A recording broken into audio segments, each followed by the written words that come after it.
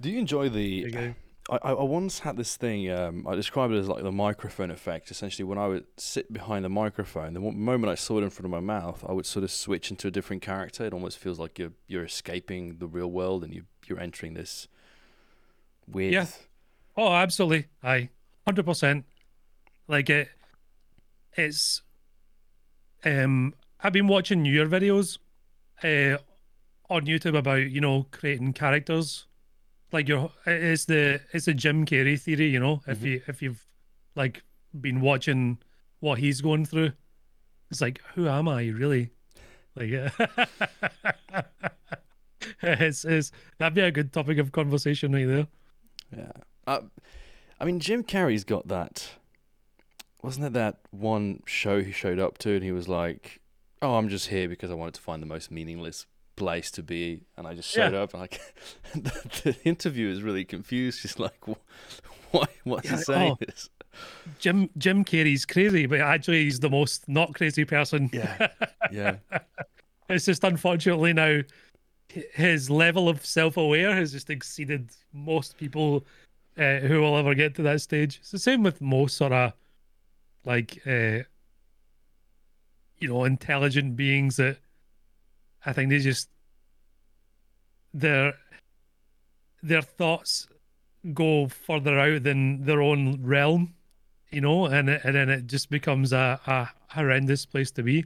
Yeah, especially if you're like cameras shoved in your face all the time and you're seeing yourself, broadcast to hundreds of millions of people.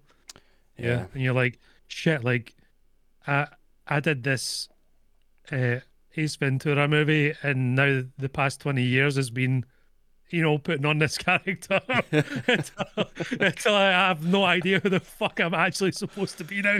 Yeah. Yeah, it's crazy, dude. I It's think about it it's quite a lot. it is the curse of actors. I mean, like the I don't even know his name, just Stifler. Like he's always going to be Stifler. It's Yeah. You get typecast, yeah. Um and then a bit of Stifler probably like overlapped into his like real life persona. Hmm. So it's tough, dude. Yeah, I would It's assume that tough. most of the roles he's ever going to get are going to be sort of in that direction. Like you have certain actors that always play bad guys, and it's got to be. Yeah. What's his name that plays Anton Chigurh in No Country for Old Men? Oh, the I was going to say Anthony Bourdain for a second. It's got a similar name. Um, God, I'm gonna have to Google it because because I it's don't know off the similar top of to my head. Anthony Bourdain, but it's not. It's no, no. The title. I mean, the guy's name was Shigur in the movie, Yeah. and he's God, he's what was married his name? to Penelope Cruz. What's his name? Javier Ah, Bardem. yes, Javier Bardem. The guy. Well, that movie is spectacular. I mean, No Country for Old Men Oh, it's really is. brilliant, dude. There's like very minimal dialogue. Yeah, it's just it's one of the movies of all time, Mm, as the kids say now. yeah. I've already started, by the way, just because I just felt we got into the groove and I want it to be a bit more spontaneous. I hate the forceful aspect of it, because like you talk to a person Yeah, like, yeah, we're going to start at this and this hour. It's like, nah, you just let it flow, let it be, and it makes it way I get easier. you. I get you. Yeah, man. Now I've got that image in my head from the No Country for Old Men. The standstill scene with the canister of air and Oh the yeah, what is it they call it? The bolt gun yeah. for cattle and pigs and stuff. Yeah, Jesus, yeah. it's It's really really clever writing. Yeah, he's a really terrifying character. Like mhm. I've met killers in real life, and they're not dissimilar. Like these people who just Wait, you've got wait, yeah, no wait. You, idea. you've met killers in real life. Yeah, I'm gonna have to ask a bit more about that. So I've actually never thought about it because I don't think I've ever. Actually, no, that's not true. I did meet a killer. I'll tell you the story afterwards, but I want to hear it from you first. yeah. Like as well, soldiers, and there's differences definitely between your general sort of infantrymen Hmm. who are like, they still experience life kind of similar to ours, you know, when they're doing what they're doing. But then you've got the guys who like it's all they can really think about, right? And when they walk in the room, it's like almost like their life's getting sucked out, and everything's so direct to the point where they get annoyed when there's like small talk or something in their way. They're already like 5 steps ahead, you know. They've looked at the fire escapes and who's a threat to them. It's so strange being around them. But as one of my friends explained, the guy who I was with, I won't name anybody, of course. Um, we're at a buffet and there's just this really big dude, just steely eyed, looks at you that way where it's like they're not looking at you or through you. They're like reading you on a level that I don't think they understand themselves to, you know? And what they're explaining is when they get in a fight and, you know, everything's kicking off, it's them they hand the ammunition to, you know? They're not the ones doing the killing, it's that guy, that sort of thing. Yeah. So it's really weird. Very similar to Anton Chigurh. I don't know if it's like a mental state they've put themselves in to cope, or it's just how they are. You know, Yeah. like that's just the way that the genetic material brought them up to be. Like, hey, I you know, I kill people for a living. Like that's just it's crazy. I Where mean, do you put those people in society, right? yeah, Uh, it's Prison, mental ward, war is your three answers, really. basically, yeah. Yeah, terrifying. It's just a different story because you get killers who are like, you know, your gangster types, Hmm. and they like glow about it like it's an ego thing, but to these guys it's not. And that's really scary. Like hell mend you if you inconvenience them in some way. Yeah. Yeah, Ugh. it's Ugh. because the only guy that I met was actually a co-worker for 3 days, I think, and it was the weirdest thing ever. I was working in this burger joint essentially, and a new guy came in, you know, and he looked very philosophical. He sort of, you know, had like longer hair, a little bit, you know, already in the grey, and he had some weird energy about him for sure, because the way he would observe the work we were doing was like he was standing behind you, just, you know, overlooking your Yeah. shoulder, just being creepy. But then, you know, the first day when we finished, we went to go sit outside. We have a pint of beer. We're chatting, and I'm like, this guy is really fun to talk to. I don't know why, but it was something about him made the discussion just flow. And we do it the first day and we get pissed drunk, and we do it the second day and we get pissed drunk, and the third day we're sitting there having this conversation, and he was taking it into a different direction. I was feeling a little bit confused. First, he was really talking about women, and then he was talking about like houses, and then he said like, I don't even need this job technically, and I was like really confused by all it. And I think he was asking me what my boss thought of him, you know, sort of like getting behind the backbone of the company and figure out if there was like if he was gonna stay or not, if we liked him.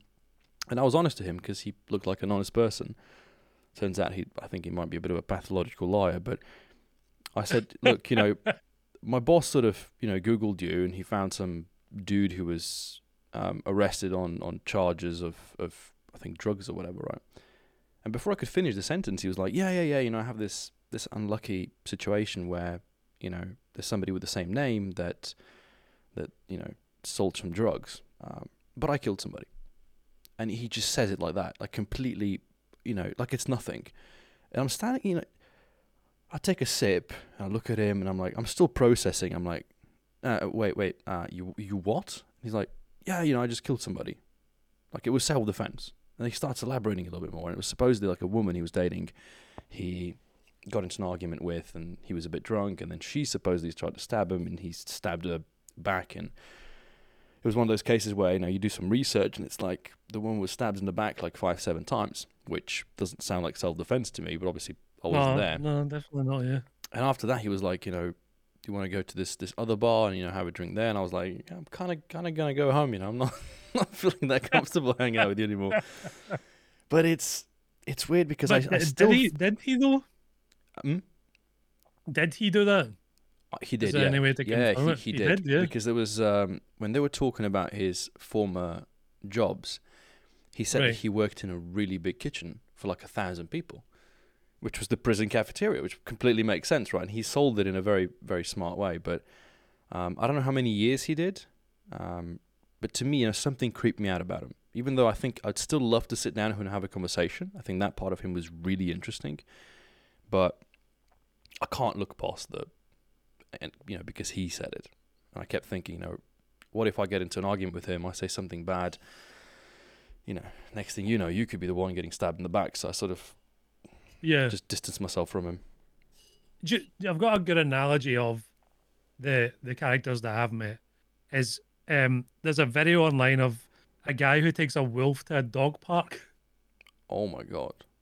and the dogs in the dog park just know, right? Yeah. It's like holy shit, that's a wolf, Mm-hmm. right? And these guys I'm talking about are just similar, right? The the guy that I was talking about in the buffet is a bit of an exemption because he is a big guy, huge Mm-hmm. sausage fingers, like muscles on the side of their head, and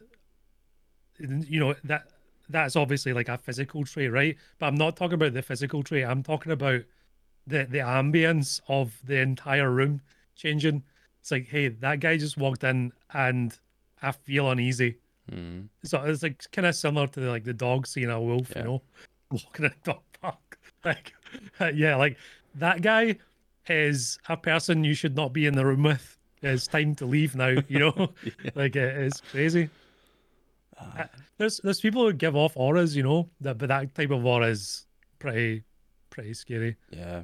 I mean, because the first thing I noticed was with some people, you get that. But this is more, I think, of a work environment thing where there's that one coworker that when he or she enters the room or the business or the office, like everybody around you just goes, this motherfucker again. But that's a different kind of aura. I think that's just being a dick. Right? Yeah. But the aura that you're talking about is this. There's something eerie about these people. Like they just, like if you just were left really in a room with them, unsettling. you'd be like, I need to get out of here by all means Yeah, necessary. exactly that. Yeah. There's just some instinct about you that's just like, yeah, that's not right. And I've gone through my whole life without having that. This must be like, 7, 8 years ago now, like in my previous job. And you're just like, yeah, this is the first time I've felt this way, like with somebody here. It's just like this is a unique experience and like actually scary. Yeah. Like, yeah. And like, having to ask my other friend, who's they're in the same regiment, and even they're like, yeah, that's such and such. Just Just done. have to accept it, Yeah, this Oh, is the guy who keeps us alive, when terrible things happen. Yeah, it's nutty. it's scary to think. I mean, but there are crazy people roaming the world, so you have to Yeah. Also, like some women will have just those like legit crazy eyes, and you can tell it from a mile away. And you see a friend of yours, like he's talking to her and he's flirting, and you're just like, dude, just don't, just get out of there, like run. Yeah. Oh. Yeah, it's weird. You have instincts for things, right? Yeah. Whether you know it or not. Yeah. It's pretty cool thing. But it's hard to understand unless you're like Jordan Peterson times Mhm. 100. I mean, I think ultimately your gut will tell you. Your gut really tells you so much about Yeah. things, but we often don't listen to it. We sort of disregard it, and we try to think with, one of our two heads or our heart or whatever, and then we get into serious trouble. You think, why didn't I just go with the gut? I have this problem now with impulses where I'm like, I know this is a stupid idea, but also cool stories to tell, right? Doing the wrong thing. Yeah, I've done it all my life basically. It's starting to slow down now, but it's plenty of stories. So some people are like, oh, that's bullshit, like there's no way you've done that. And I'm like, yeah, well, I did. No, I think those are the stories that like they make you interesting. I had a friend the other day who he was like, I'm gonna go hitchhike to Poland and back. And it was a very simple trip, 2 or 3 days that it took him, Yeah. but the amount of story value that you get from that, I think it outweighs the perhaps the suffering or those moments where he was on the gas station waiting for some trucker who's going to pick him up, hoping he's not going to get chopped up into bits and thrown into a trash bag. Or worse. Because worse can happen, and that's the scary part about that. Yeah. Yeah, some people don't have those inhibitors, to do that. And then you've got people like your friend who maybe will keep doing that and eventually get too comfortable, but like you said, they it makes for good stories. Like some people are just a bit more extreme than others. People get too comfortable sitting down, at their computers playing games, and they forget that 100 years ago, 200 years ago, not that long ago, this was normal behavior, right? Yeah. It's just how it's the way the world was. I think we're missing some of that, like, I want to say idiotic spontaneity, where it's just like, I just want to go and do something, Yeah. Because I remember I was driving back home from Vienna on Monday, actually, and I was thinking, God, wouldn't it be nice to, like, say, every year I'll visit one or two capitals where I haven't been yet, just to see what the world is like there, and then compare it, and then you can also wrap your head around, where do you actually want to live? Is it where you are currently living? Is it maybe some other country, maybe a different town, maybe a different culture, ethnicities, because if you just sit here and stay here, then I think you're wasting the opportunity, because we do have this wonderful planet and all the transport options which weren't available back then. Yeah. Because today hitchhiking more freedom than we ever had, right? Yeah. Let's be honest. I think that the ideal kind of lifestyle for like a young person would be like, if you had the money, which most people don't now, right? Is to have a small place where it's kind of your base of operations, and you can be like, right, okay, at any time I can come back to this place and, recuperate myself and decide what I'm going to do next. I couldn't just take a backpack and go, hey, I'm going to go around the world, and just be like, I can make enough income and, explore the planet.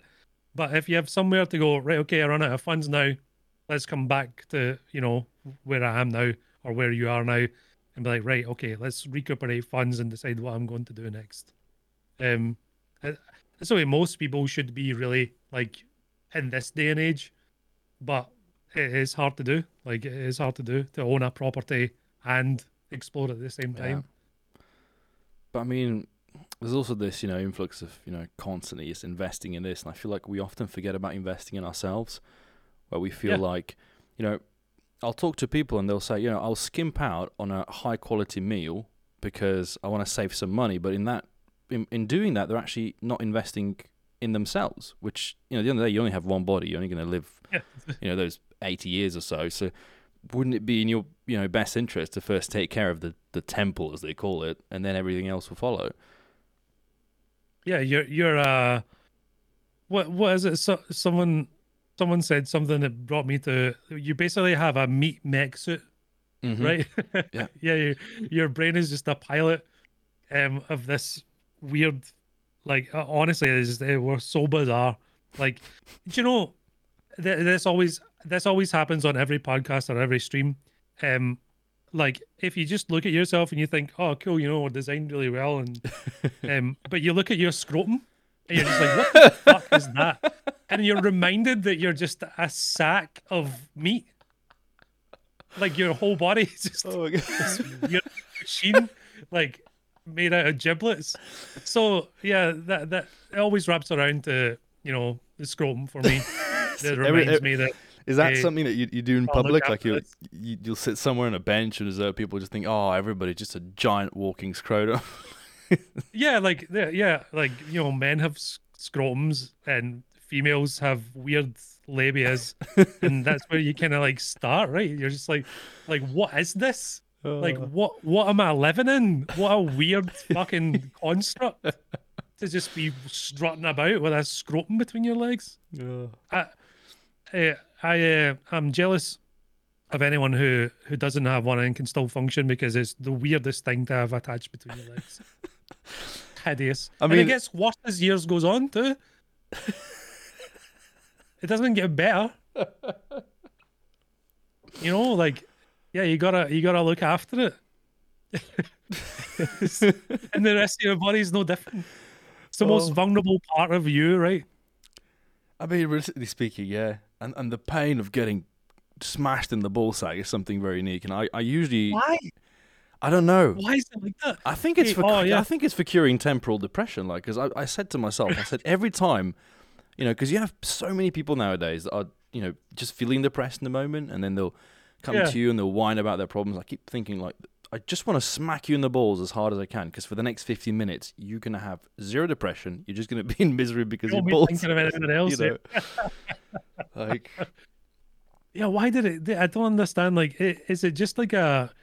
Is it by design that hey, you're hitting the fucking testicles, and then you're just it's the most excruciating pain because it doesn't just hurt your balls. It hurts your back. yeah, Like it hurts your internal organs. You feel sick. Like it is crazy. Like your eyes water. My nose goes runny too. Like you dry gag. It's just why? Why it, does it need to be that painful? it is. It's I mean, insane. have you seen those clips of like a lion biting an antelope or a hippo in the ball sack? And I just can't help but feel like how horrible has the pain, and to know Yeah, that you're like probably also going to die in the next couple of minutes. yeah, you just bleed to death from it because it's just a sack of skin hanging off. It's very vascular, and that's why that's why I brought it up, right? Like it's the most vulnerable part of you. It's the most hideous looking part of most people. Um, it's it's just a weird thing. It's like a constant reminder that you're just a weird blob of meat and blood and bones. It's just bizarre. Yeah, and I think that what its statistical chance of us existing is close to zero. So essentially, all of us are. It basically it may as well be zero, right? Yeah, May as well be zero. Yes. You can't really think about that sort of thing because uh, your brain just isn't equipped to understand the mathematics yeah. of that, right? It's like you being here is impossible. Mm. Somehow you are, right? Your personality or whoever you are exists at all. But I think this exact realization makes life so much more beautiful. Like it really makes me want to live it out to its fullest, as opposed to, it's how they say every obstacle is actually an opportunity disguising itself. It's like Yeah.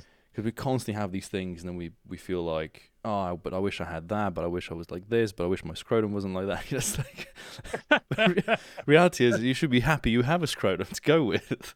Yeah, exactly. Yeah. Yeah. Yeah, I mean, it's there, right? And it's annoying to have, but it existed there for a reason, for the same reason that the rest of you's here. yeah. I'm not dissing the scrotum. My gamer handle is OddBawz for a reason. Like it is it is there and it's here to stay, hopefully, for the rest of my existence. As ugly as it is, and as inconvenient as it can be at times. Yeah. Ballsack, meaning of life, is your scrotum. Yeah. I mean, if you take anything away from this podcast, it's the scrotum talk. Just remember your scrotum or your genitals, whichever genitals you were born with or want to have. Yeah, yeah, cool. And don't think females are getting away with it too, because the vulva labia is hideous. Also, and in an erotic aroused situation, that's different. But if you're just looking at one, what the fuck is that? I think by itself, we're both Yeah, sexes are massively disgusting in their own way. Yeah, what is that? Yeah. makes you wonder what aliens are actually going to look like once we do figure out. Will they look any different from humans? Like, really? Are we? Do we all take a humanoid form? Hmm. Yeah, yeah, that'd be interesting to see. Hopefully, in my lifetime. Yeah, We're talking like billions of years, right? But anyway, yeah. Will they just be a blob? I mean they'll have their own Will they have? scrotum of choice, I guess. Yeah, because the reproductive organ thing is part of the whole like evolution, right? Yeah. Yeah, maybe they'll look different but have the same ball sack. Oh my god, maybe they'll copy it from. Yeah. You know what? Speaking of scrotums and ball sacks, I have to touch up on Gaijin here because Right. they're my favourite scrotum of choice. Generally speaking, on the podcast, I don't talk about War Thunder much or the game creation, but obviously I have to touch onto it because you're a content creator. You Yeah. operated in the same sphere as I did. So at the moment, you still play the game. Obviously, you do. Why do you do? What do you find enjoyable? So I haven't for the past 3-4 weeks now. Mm-hmm. I've just been, I've been sad and I just haven't been like creatively in the right space. But when I do play War Thunder, it is for a creative outlet. So it's not the type of game that I would play to have fun anymore. Used to be, and I don't know whether that's in part of how the game is or um whether I'm just burnt out on it specifically. But a lot of people might take this away as, oh, you don't enjoy the game and you're just making videos for whatever reason. But I do like the process of telling stories through the means of War Thunder. And I really enjoy it. I obviously do have like, hundreds of videos on it now. But yeah, like that is it's it's a way for me to like, get an outlet to feed the beast in me that likes to make stuff, Mm-hmm. if you will. And it's easy to do because you've got, all these different vehicles all laid out. You can go, right, I'm going to pick that one on the screen right there, and I'm going to make a story about this thing. Yeah. It's pretty simple. It's inexpensive for me, which is a plus. And, it's also inexpensive, like as a catalyst, pick something to go, hey, oh, here's the Panther G. Let's do something on this guy. So, yeah. And then the expensive part is the time that's invested in doing it. And it makes me feel good when I get a video out. Mm-hmm. It's a happy time. Yeah, I fully But the understand game, you. the game itself, is a absolute disaster. Yeah. But I mean, they're now, from what I've heard, they've made a lot of promises to, correct the game over the course of the next 6 months or so. Do you think there's Yeah. any truth to that? Is it more of this, band-aiding, or is it empty promises?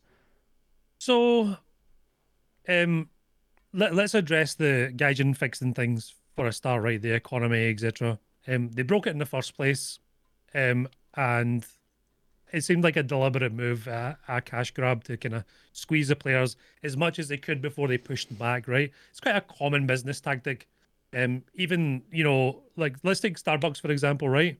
When I was growing up, Starbucks coffee was like £2, which was extremely expensive here in Scotland. Now it's 6. And it's got to the point where now people are like, oh, hey, that's way too expensive. And they're like, oh, yeah, well, now it's only 5. And people are like, oh, wow. And it's a fucking cup of coffee. It's paying £5 for a Starbucks. Like, that is so much money. But it seems like Gaijin's using the same method. They just keep strangling the customer base till they go, right, okay, we're still making money. We're still making money. Everyone's calm enough where it's fine. And then it gets to the threshold where it's like, they actually start to choke the customer base out. Mm-hmm. And then they start falling back a little bit on how much money they're making. They're like, okay, we need to ease off, just, start opening the tap again to give the oxygen flow back to the player Mm-hmm. base. And I think a lot of people can't really see that, which is fair enough because War Thunder is supposed to be a game, is for people to be entertained. The theme is obviously military vehicles, and it's a very niche product in terms of gaming for sure. And the people who do play are extremely passionate. This is the one thing, like, I don't think people realize when people are into stuff like history, like specifically, especially when it comes to military vehicles, the I mean, I grew up with it like air shows and stuff like that, right? Where you're like, wow, jets. It's the it's Gaijin's like, I don't know if they did it on purpose or if it's by accident, but they found the most difficult bunch of people to appease possible, but also the people who are willing to invest their time and money into something like this. And I think Gaijin really understands that, or their bean counters over at Gaijin Entertainment really understand that, and they'll do whatever they can to milk as much money out of people as they possibly could. So it's basically a mobile game like platform now, right? Yeah, Like I their think business model. I think that the biggest downfall is actually because it's a historical game. It's based around actual things that happened. Because if this was like League of Legends style game where everything is just made up, I think Yeah, people would just wouldn't care because there's another thing they can jump to that's kind of similar but maybe a little bit different. But with War yeah, Thunder, there's nothing that really hits the spot because the wargaming games, they're not realistic enough for us, and then you just sort of you have DCS on the other side, but there's nothing in between. There's nothing to compare them to. And so, like you yeah, said, the players that are here, they're difficult customers, but they're also the ones, willing to invest yeah. their life essentially into it. One of the things like I like to point out is, um, when I play War Thunder, I don't really care about the historical parts of like warfare. Like, I care about World War Two and what people went through and stuff, and I care about the history there.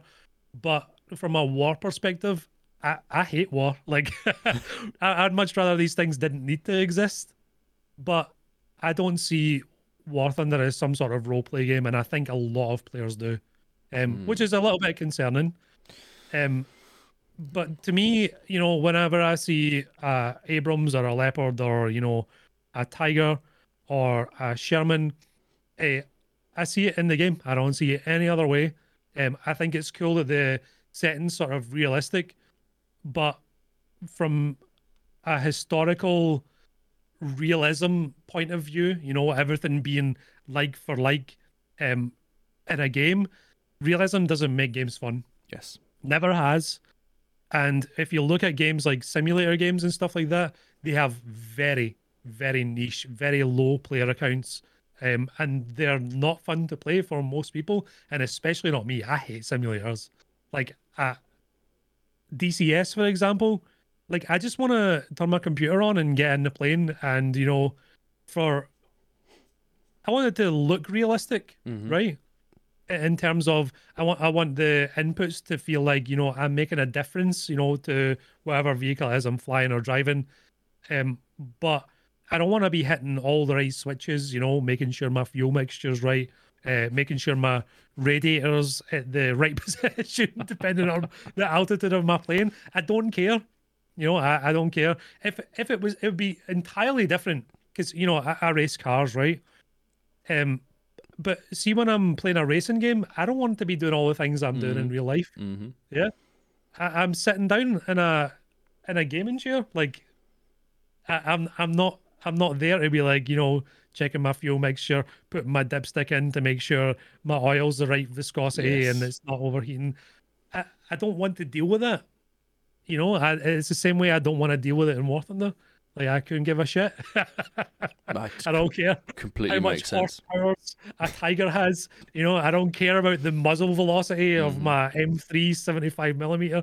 The only reason I know these terms for vehicles is because I play War Thunder, and you need to understand it. You need to have an encyclopedic knowledge of the vehicles in War Thunder to do well in War Thunder. And the only reason I want to do well in War Thunder is because I want to take 10% of my brain power to play the game, 90% of my brain power to tell a story. And I think people will be a lot happier if the game looked realistic, but it still had the arcade elements that it does have, and they just weren't as hidden. And you know, because let's be honest, right? People make fun of World of Tanks for health bars, right? Mm-hmm. But War Thunder has health bars. You just don't see them. You see them sometimes with modules in your crew when they turn different shades of gummy bear until they're eventually black and dead or unconscious. Um, but you don't see the health bars for other things that are behind the scenes. So because you don't see the health bars, the game looks more realistic to you, and that's great. But you need to remember is the game is full of health bars, more health bars than World of Tanks has. That's for damn sure. And when you start talking about, oh, this APHE round has this cone of, fragmentation because, such and such did a simulation of it. It doesn't matter. It doesn't make the game more fun. Yeah. If a Russian 85mm pins the side of your King Tiger and it explodes your whole crew, it can be frustrating, right? But it's all part of a balance of, in the game. If it took you 6 shots to kill a King Tiger, you'd be pissed off. Like, it wouldn't be fun. Yeah. So if you can get the one shot off in the right place, that's where the dopamine comes from, right? That's how games work. Headshots in CS:GO, everything has some sort of like feedback to be like, hey, you did a good thing with skill and you will be rewarded for it. And War Thunder used to be no different. Yeah. But now it is. Yeah. Because now you have planes that you press 2 buttons on your keyboard and the thing in front of you dies and there's nothing they can do about it. Fuck you. Yeah. Yeah. Because that was, I think the frustration that was coming from War Thunder players back in my day was always a skill issue. Whenever somebody got shot by a MiG who just, one-tapped from 2 kilometers away in a head-on attack, or if it was a rocket that somebody fired, they were annoyed by the fact that it could be done, but that they couldn't do it regularly. That was my... Yeah, and that's where the origin of skill issue comes from, right? Yeah. Yeah. I think people grew up in a different generation of games because when I grew up, it was Counter-Strike was the big thing. Counter-Strike 1.6. I played way beyond there, right, when it was first a mod. But you had to be good at the game to be good at the game. The game wouldn't play it for you, right? And that was the fun, is having to learn. Some people just don't have the fine motor skills or the brain to kind of figure out everything else that's going on round about them within the game, and that's fine. That particular game, Counter-Strike, at a competitive level isn't for you, and that's okay. Like, I don't know why you would be upset at that, right? But when it comes to War Thunder, back when I used to watch you before I played War Thunder, I watched you, Slick, and Fly. You all have different mentalities, right? Fly is funny, haha. War Thunder, enjoyable. That's the level that he plays at, right? He didn't want to be a professional player. He just enjoyed it. Then you've got yourself and Slick, who I would say are similar, right? Where you're playing, you want to play a very high skill level, right? As high as you can possibly push yourself. It's a competitive thing, right? Where you get enjoyment about the learning process in order to get to that level. And that's where you two guys are at. That's how I see it. Am I correct? At least even a little bit? Yeah. I viewed it as like either you're an entertainer or you're an educator, or trying to be. And so for me and Slick, it's that state where you're like, I cannot enjoy the game if I don't also show people how to play it. Right. So that was sort of, in the back of the brain, always, if I can tell people how to play better, then the game becomes better, then we have less overall issues. Yeah, the disparity between a bad player and a really good player, it becomes less and less, right? Yes. You can't, and the really good players can get even better if the disparity between the worst players and them is so big. Correct, yeah. It's the same. I have noticed, though, over the past couple of years, War Thunder is harder to play in areas where, fire and forget missiles, etc., haven't been introduced, because the player base is getting better. But the player base at the bottom rung is significantly worse. Yeah. Like, it's why how do you get lobbies full of these people who are bad? So, like, first off, those people are just playing the game, and even though they die 3 times in a row and don't get a kill, they just enjoyed driving a tank about, and that's okay. You have to understand, that some people are just like that. They drove about in a tiger in a virtual world, and they were like, hey, it's a tiger tank, this is sick, right? That you can't get angry at those people. That's all they wanted to do. and then you've got the players who, you know, try really hard, but they don't read into how to get better. They Hmm. get frustrated because they get killed like by players like myself, yourself, and professional players. And it's either the game's fault or it's your fault for being a sweaty tryhard. But they won't invest their time into going, right, okay, maybe it is me. I should Yeah. just go and I Yeah. should get better at something. Yeah. Yeah. So it's a big mixing pot. But with War Thunder, it's even more difficult because I introduced a good friend of mine called Duno to play War Thunder, uh, and it was an experiment um, where I made him load up the game. He looks at the UI. The UI is a fucking nightmare. It is incomprehensible. There's no real guide of where you should be going, what you should be doing, even how to like set a lineup. There's nothing. Never has There's been. no tutorial. Yeah, Never yeah. has been. And then your crew skills, how important they are Mm. to your success and the enjoyment of the game. Crew skills are the biggest pay to win, the biggest game mechanic that makes outside of your own skill that make a difference to how you perform in a match. And it's never explained, which is really unfortunate. And he was just completely overwhelmed. And when he's playing, he was a professional CS:GO player. He says to me, "You know how some games are easy to learn, difficult to master, and some games are difficult to learn but easy to master." He said, "This game is the two worst end of the spectrums. It's difficult to learn and it's difficult to master. Yes. And there's no tutorial that Gaijin offer Mm. to explain that to you, and that's the worst part Yeah. of the game." And I think that's partially because the people who were creating War Thunder videos for their official channel, the people who were making the tutorials, they didn't really play the game, and it's impossible Yeah. for that person to know what they're doing because they're not investing the time. And it was the same with their moderators, and almost everybody I've ever spoken to is either they were completely covered up in actual work, which means they don't have the time to play the game. Because there's some weird, maybe I had a childish perspective. I thought, oh, if you're working for Gaijin, that means your 8 hours of work is actually playing the game. It's like, no, it's doing all the boring administrative things, reading the forum threads and writing emails and crap like that. And the last thing you want to do when you come home is play fucking War Thunder. So they don't know anything about the game. They play maybe 2 matches a month, and that's enough for them. And that person can never give you a good tutorial. Never. I can't give a good tutorial for a couple of reasons. One, I don't think I'm worthy to make a good tutorial. That's kind of captivates you and like leads you in the right path in an entertaining way. But the second part is a tutorial that I would make for a player like me, and that doesn't fit 90% of the player base.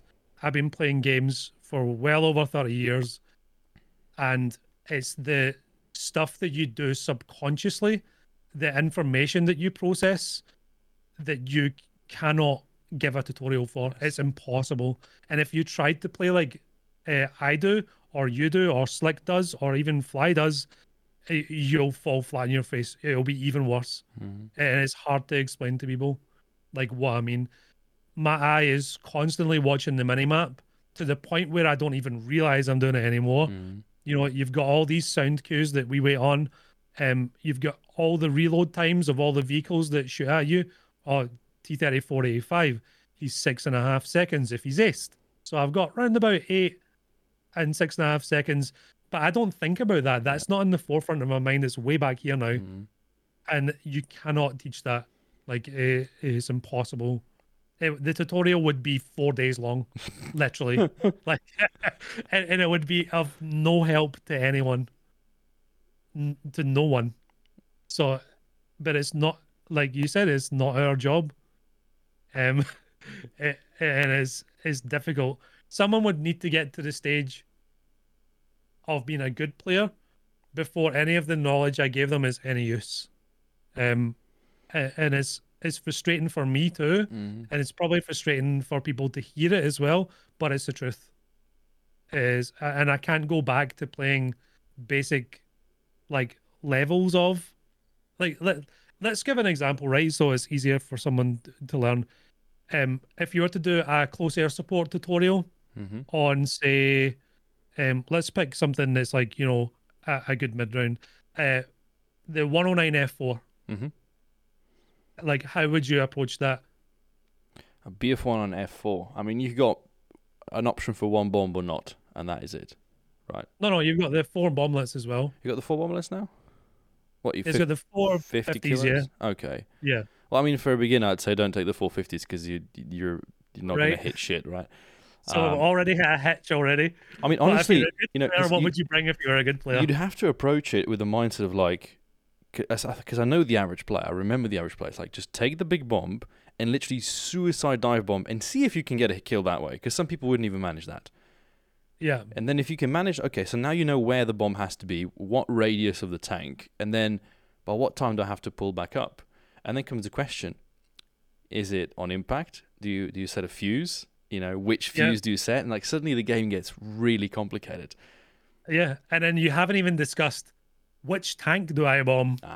Which target do I take out that's going to help my team the most? Mm-hmm. Or which target do I take out that's going to help me get back into a tank to get into that position to help the rest of my team? Yeah. Is there another plane flying in? Do I need to deal with this bomber first? Do I stay at altitude? Well, this aircraft's coming in. Do I fly straight for it? Is that a Yak 9 that's going to fuck me in the asshole if I make a single mistake? There's so much information that you cannot convey in a short period of time. It's impossible. Yeah. If you spawn into a plane and we press pause and we just looked at the screen, the average player wouldn't see shit. But like we see, like I know exactly. Okay, that's a scratch on my monitor, and that over there is like a little bit of dirt from a sneeze. But those are the 3 dots that I can already tell what plane it is and what player spawned into it, how many spawn points they have. This, like you say, you have this massive amount of knowledge and information that you're constantly accumulating, and it enables you to start sort of playing with the back of your mind. Essentially, you don't have to think about these processes. So really, just a question. I mean, sometimes it's like, okay, I'm not going to make a clean bomb drop. I'm just going to go and throw it on the first thing I see because I know there's planes up in the sky. But I also still want to have a chance at maybe getting some damage onto a tank. But it's no longer a priority. Yeah. It's like, we need to get these planes out of the air. And already like, okay, so there's 3 guys up. Oof, I just died in a tank. Maybe I should get an SPA right now, Like, yeah. And that was, because to me, the most hilarious time of my war from the time was patch 1.69 when I was, because leading up to that point, I was grinding the God of War title, which is, 100,000 kills, I think? Yeah. And, okay, in an RB it's ×2, so only 50,000 kills, just... only. And I realized that the fastest way to do it is to just do a lot of close air support, a lot of those rocket strikes. And when they closed down that patch, when they essentially ruined it for close air support, people would still want to fly planes. And that's when I just started spamming out SPA. And what ended up happening is now I had planes in the sky that couldn't really damage me as effectively as they could before. It was harder for them to spawn in, and you were just dominating in SPA because it was still cheap, it was still strong, and you just sort of flipped the script. And to me, it was painful seeing that happen because I realized that this entire time we had a solution. The solution for close air support was just to spawn SPA, which is there for purpose. But nobody ever made an SPA tutorial, and I don't think you could. And even my SPA kill montage was like the most unwatched thing ever because clearly people weren't interested in doing it. No, and this comes to the same thing that happens. Specifically low to mid tier before you get radar SPA is the people who complain about close air support don't bring an SPA, or they're not willing to learn how to use SPA properly, or counter to that, bring a fighter in and learn how to fly in order to take out the problem that's there. For an example which will suit you to a T, because I do watch your streams when you play chess, people try and play War Thunder with just pawns on their chessboard. Mm-hmm. And you can't play War Thunder like that. It just doesn't work. Like if you're to play War Thunder properly, you need an armor breaker of some sort. So like NAS horn, something with heat. That it's not a good all-rounder, but if you get up-tiered, it means that you've got something that can take out the harder, more difficult tanks to take out. That has to be your first spawn. There's no two ways about it. Or you have a light tank that has good flanking capability. Those two kind of go hand in hand. You know, you can pick one or the other. Something that can scoot around the map and get good side shots. You can get some scouting done, so you can spawn a plane to deal with the heavier stuff that your lineup can't deal with. And then you need a good all-rounder, which is, you know, usually your medium tanks, a Panther, Sherman, etc. And then you've got your mop-up tank, which will be some sort of heavy for later on in the game when CAS isn't a problem anymore. Spawn points are running low, and of course the heavier armored vehicles have already been spawned out, so you've got a mop-up tank. Then you got your most important pieces in your arsenal, your anti-CAS slash, you know, one bomb fighter aircraft, like your 109F4. That has to be in your lineup. There's no way you can live without it now. That deals with your attackers. It deals with your bombers. It also deals with other fighters that are on equal pegging to you. You have one bomb, maybe two. In the 109's case, you have 4 50-kilogram bomblets, which, if you're good enough, are very, very good. And then you've got your attacker for the heavy, hard-hitting stuff. Full up tiers where, hey, you've got a Yag Tiger that you have nothing in your lineup can take it frontally. That's what bombs are for, right? Your Tiger 2s. And then, again, your SPA, your next most important thing. The stop your team getting fucked from the Skymobile, Whirlwind, Quellian, M19, unfortunately, or M42 if you're an allied side. You've got Pragas now. The SPA for most nations is good enough now where if you're good at playing it, you've got the patience to play it, you need an SPA in your lineup. And that's just the long and short of it. But most people, they'll bring out Panther A, Panther G, Panther F, Panther D, a Tiger, and that's it. And then they'll complain that they're getting cast. Yeah. Like, what are you doing? The way you brought the wrong pieces in. The way you mentioned chess, it just makes me feel like it's not just that they want to play with pawns, is they want to play the rook, you know. They want to play the rook. They want to play the bishop. Yeah, like... And they get the rook out, but they forget about some other piece, you know. The bishop is slicing the board, and the queen's, you know, eyeing everything. And they fall for these traps the same way they would on a chessboard, you know, except that War Thunder is one hell of a more complicated chessboard. It's 5D chess. Like, it's crazy. There's so much more you need to think about. Yeah. But that's just how your lineup should be built, right? Yeah, but I mean, refusal. It's refusing doing. To have certain pieces. You know, I'm not going to have the bishops, and I'm going to replace one of my knights for, you know, another pawn because I like pawns. And then they're like, oh, but I keep getting destroyed because you're not playing the pieces that you do have the option to play with. Yeah. Yeah. I want to spawn in my King Tiger 5 times. Like, you can, but...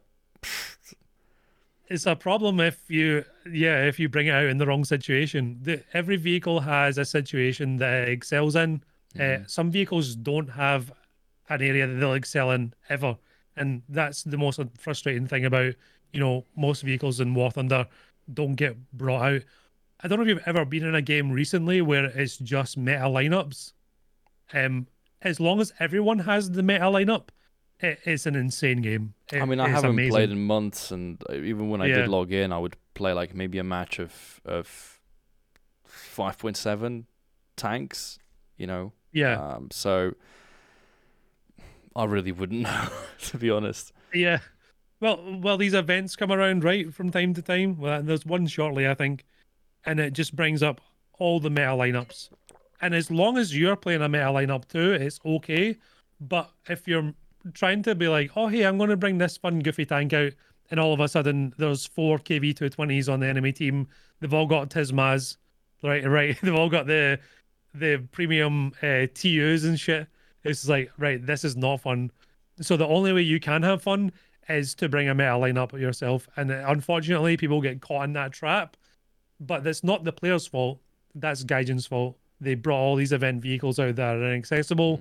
And when these events come out and people want to get the new shiny stuff, they bring out the best lineup that they could possibly bring. And everyone else in between gets fucked. And it's a product that Gaijin has brought around. And the only way that you can get around it is to spend money. Yeah, you have to join them. Yeah. It's not the way. Yep. I mean, you know, my biggest pain was, and the pet peeve, because those of us who started at the very beginning of the game, you know, I can close my eyes right now and I can just envision the 5 nations, just aircraft, because that was all that was in there.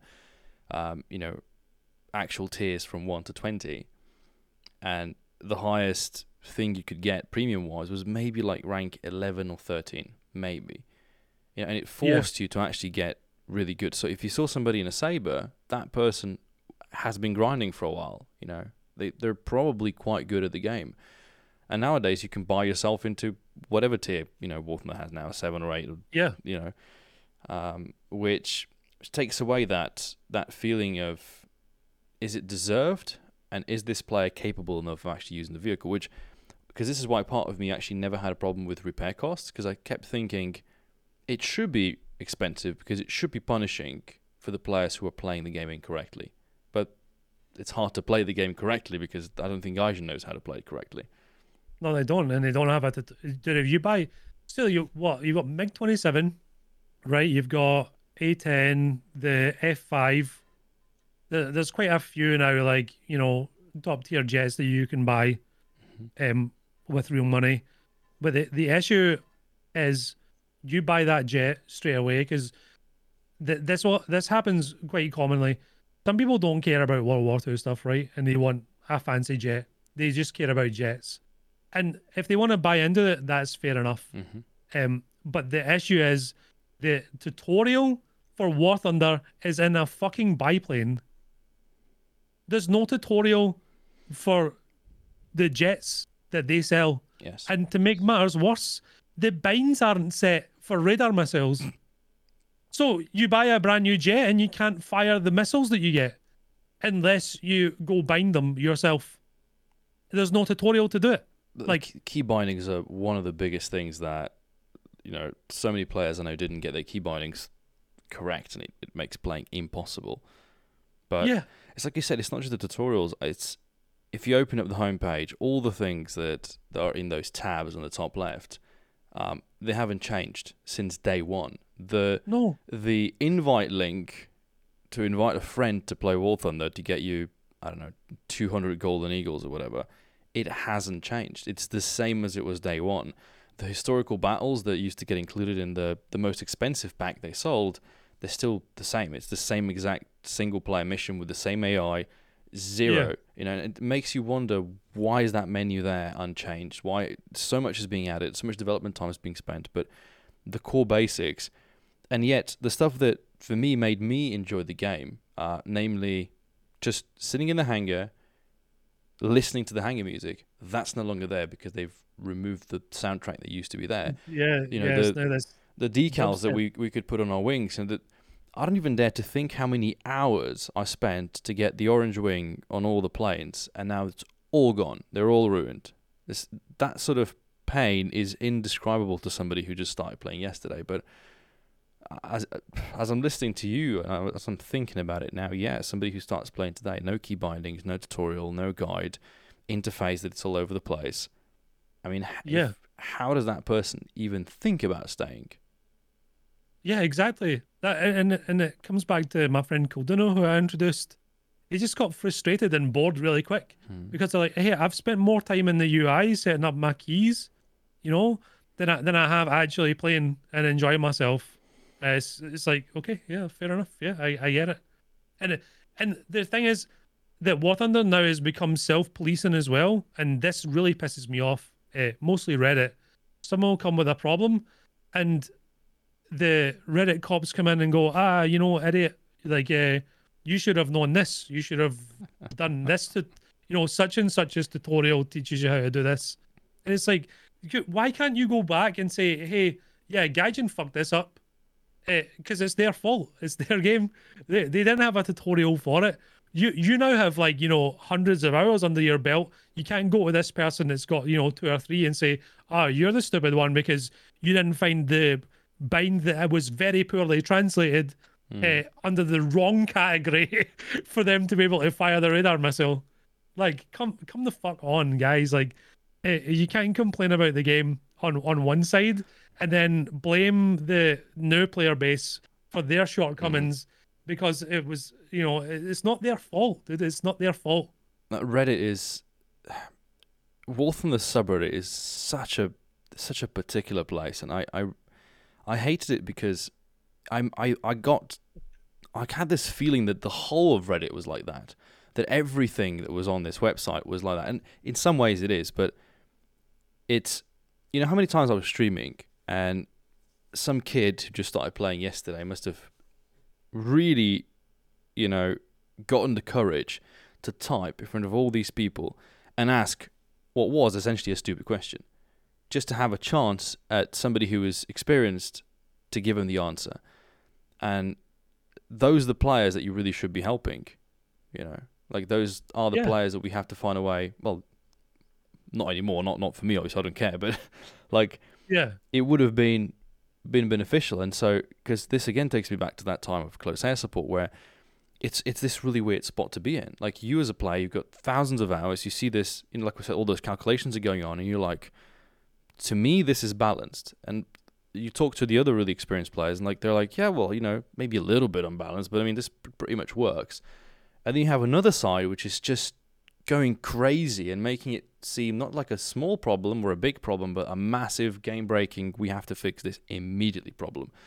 And it's, hell, I'm starting to see similar things happen in, you know, in real life, in politics. You have this exact same effect. We have, you know, just these two polarizing opinions, and then you're just sort of sitting in the middle, just thinking, what the hell is wrong with both of you? You know, like, there has to be some middle ground. But we know how Gaijin fixes things. They're a company that does these double fixes where a nerf will be met with a buff, which just creates disbalance again, and they just tick it off. And how it is. They create an arms race, a virtual arms race that forces people to spend money to stay current, rather than, you know, the player base developing skills in order to deal with the things that, you know, like, you know, play the game.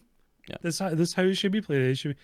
But remember, when I first started playing War Thunder, the best tank, I think, was the M1 Abrams and the Leopard 2A4. But you still had to wait, that's learn when you where to started aim. playing the game? That's when I started playing, Shit, that was me basically one big foot out the fucking window at that point. Yeah. Basically, I think you kind of, like, you know, slowed down your content. No, I think or I had where- actually, like, in my head, I think I quit by the time you had the KPZs.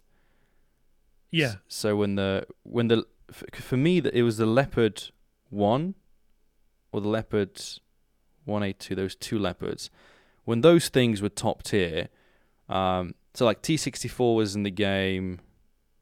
I was still kind of like, I can kind of live with this. This is still manageable. But then as soon as like the radar guided things got those little, essentially they gave us the arcade markers. So the marker you have for planes in arcade was now in ground battles for SPA. And when I saw that, I was like, I'm out of here. I can no longer play this. Yeah, the lead indicator. Yeah. So then, like, you know, I was like, oh, hey, like, these are really easy to aim, right? Like the Abrams, like APFS DS and stuff. I was like, oh, like, wow, this is really fast paced, and you know, it kind of sucks. It's a little bit boring to play, but like everything was still relatively, like, you know, in balance compared to what it is now. And when they added laser rangefinder, like adjusting the aim for you, I was like, what the fuck is this? Like, now I don't need to think about, you know, the arc of the round, right? All I need to think about is lead. And the rounds were that good at the time, you didn't even need to think about aiming for a weak spot. And then it just took the skill away. But what it did in reality, and I don't think people realize this, is for players like me and the thousands of players who are better than me, it didn't just give new players the ability to shoot you. What it did was it gave the best players in the game a button to press to take the guesswork away.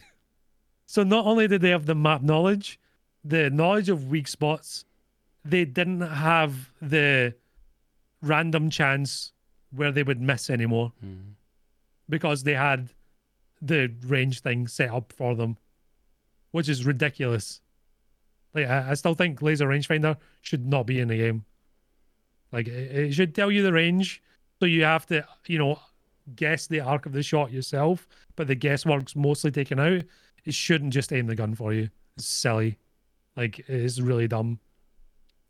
Why is that a thing? Yeah, I mean, for me, I didn't even, back when the regular rangefinder was added, didn't even use that. You know, I was always one of those people that just aim the gun up and pray to the gods, and it'll work. But do you know what happens? And you see this a lot in my videos, right? I play top tier. Someone will drive around my side, like point blank, and still hit their laser rangefinding button. And by the time, I don't know if it's in their head where they're like, oh, yeah, I need to wait until this happens before I shoot my shot. The time it's taken them, I've turned my barrel around and shot and killed them. Like, I'm like, why did you laser rangefind me at less than 100 meters? Like, why did you laser rangefind me at all? Like, within 1,000 meters? What's the point? It's probably a force of habit, you know? Yeah. Like, and it shows you how dumbed down people have become. Sad, dude. Yeah. Where's this skill at?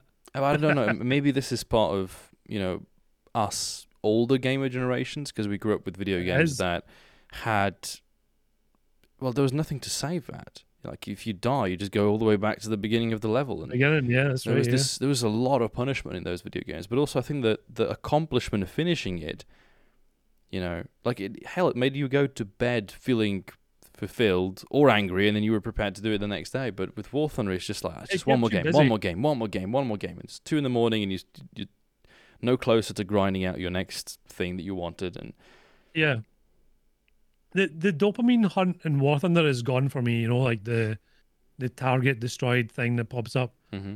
Like the dopamine comes for me for like having a good fight and a story to tell, to upload it onto YouTube, because it's not, the game isn't like fun anymore.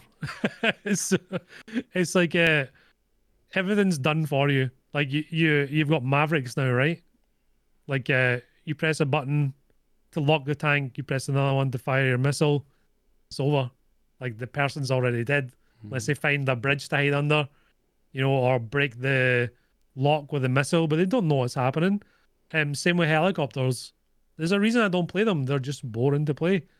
Like, you're playing like a, what do you call those? What do you call those games again?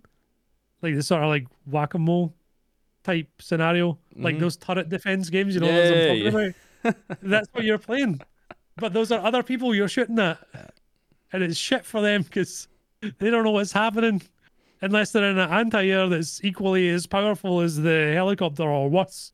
I mean, I think it's ironic because the thing that people were complaining about, that I was doing, like with rockets, which I understand, sure. Like, if I sniped somebody from 2 kilometers away in a saber going sidewind and just, you know, lodging one missile, yeah, probably annoying because that person just died and they really didn't know what was going on. But yeah, now you do the same thing, but the skill isn't required from my end. You just press a button and boom, you know. Yeah, the little X shows up like where you should aim. Dude, if someone killed me with an RP3 like 4 years ago from 2 kilometers away, I'd be like, holy shit. Like, I mean, your reaction is either this person is hacking or they're just really good. And then you'd open up the... I don't think people do this anymore, but, you know, back in my day, I remember, especially in air battles, is the first thing you would do is you would press, I think it's N or M on the keyboard to see the people you're playing against. And your heart would sink, you know, when you're on Korea and you're in a MiG and you can just see like 4 dudes from the same squadron that you all know. You see Defen or you see Topsy and it's like, oh Christ. And you would have these dudes that would be rushing from the airfield where there was this one particular way to take off in a MiG where you'd you know, just go through the valley, and it was also fun to play, you know, because as a MiG person, what you're doing is you're going into that state of, let me attack them from below, let me do something that they don't expect, and they'll just pick you a team. Yeah. And if you were on the opposite team, it would actually be your duty to go into chat and say, okay, look, we got these guys, they're going to be rushing, they'll be coming from below you, just keep your eyes peeled. But you always have those dudes in the back, just like, oh, la, la, la, I'm watching YouTube, and boom, he's dead. And it's like, oh my God, what happened? You know, Gaijin. It's like, nope, this one was on you. Yeah. No, you can get outskilled. I don't get annoyed at getting outskilled. I get annoyed at being killed by game mechanics. Yes. Like, hey, I didn't, like, the engine sound of the enemy didn't play. But, oh, why are you mad at that guy? He just shot you in the side. It was like, I should have been able to hear him. Like, you know, I can't be watching all sides of me at all times. It just is not possible, which is where sound cues come from, right? So that pisses me off. I get killed by a helicopter when no matter what SPA I have selected, like I don't have the range to hit him back. That's annoying. That sucks. Like it's bad. Then you take a plane out to shoot the helicopter down, but it's got all aspect, like 8 kilometer range missiles that are unflareable and, you know, can pull 50 Gs. What's the point? Like, why is the helicopter there? It has everything. Yeah. What do I do? Like, I had the same issue. there's Like no way with, to you know, outskill it. You can't outskill that. Yeah, yeah. Or like, I don't know, AI SPA on air battles nowadays. Because I know I played one jet match a few months back, and I was like, so essentially, if they're within their airfield, you can't touch them. They're invincible. And it's ironic because this isn't the first time that happened. You know, there were like at least 2 other instances where they had buffed SPA on the airfields to prevent base camping, but it just creates a different type of base camping. And it was... Yeah, how I feel about SPA and ARB is it shouldn't fucking be there. Yeah. Like, if you run out of ammo or fuel, right, there shouldn't be a free pass to land and take back off again. I mean, like the SPA there used to be something that players were grinding with. You know, like a really good team would, because usually the last person left in their team is landing. So now what? You're going to now wait for him to land and rearm and get back into the air and wait to get outside of the SPA range before you go attack him? Of course not. You're just going to go, you know, the whole team's going to just... And what would happen is that everybody's rushing for the target, and last minute you realize, because there's still, even after you've destroyed him, there's a little bit of ticket bleed, and that time can be spent, you know, let me get 1, 2, 3, 4 SPA kills in a row of the AAA. That's a little bit of extra civilized, a little bit of extra RP that was going through research. And if you did that consistently, that was a fun thing to do. Hell, if somebody was really bad, you know, they're flying back in the day, like F-ADC Shooting Star, which, I don't know, 8.0 now, from the top of my head, would fight in the same battle. Lower, it would fight in the same battle as a MiG-15 bis. And so what that guy would do if he was stock is he would just go about and kill some ground targets. Because, you know, 10, 12 boring ground kills of AAAs and trucks is still better than just getting blasted to smithereens by some pro player in a MiG. And now that's not possible anymore, you know. Nope, you'll get radar missiled from fucking Kingdom Come, dude. Yeah. You just get Narnia'd. Like, it's insane. Like, it's not really that fun for me to play. I know like some people still like top tier jets, right? And that's cool. Like, the reason I don't play jets is because I don't get excited by pressing 2 buttons and watching the game do the kill for me. It's boring. It's not how I like. I much prefer a prop fight where, hey, it's like almost even terms. Yeah. Let's go. Yeah. But there's nothing. Listen, the best thing in War Thunder that can ever happen, right? You spawn in, you open up your scoreboard, and you see someone you recognize as a good player. You get your couple of kills, right? You've capped. Somebody takes you out. And then you get in a plane, you hit tab, and you notice the guy has died once, and there's a black dot in the sky.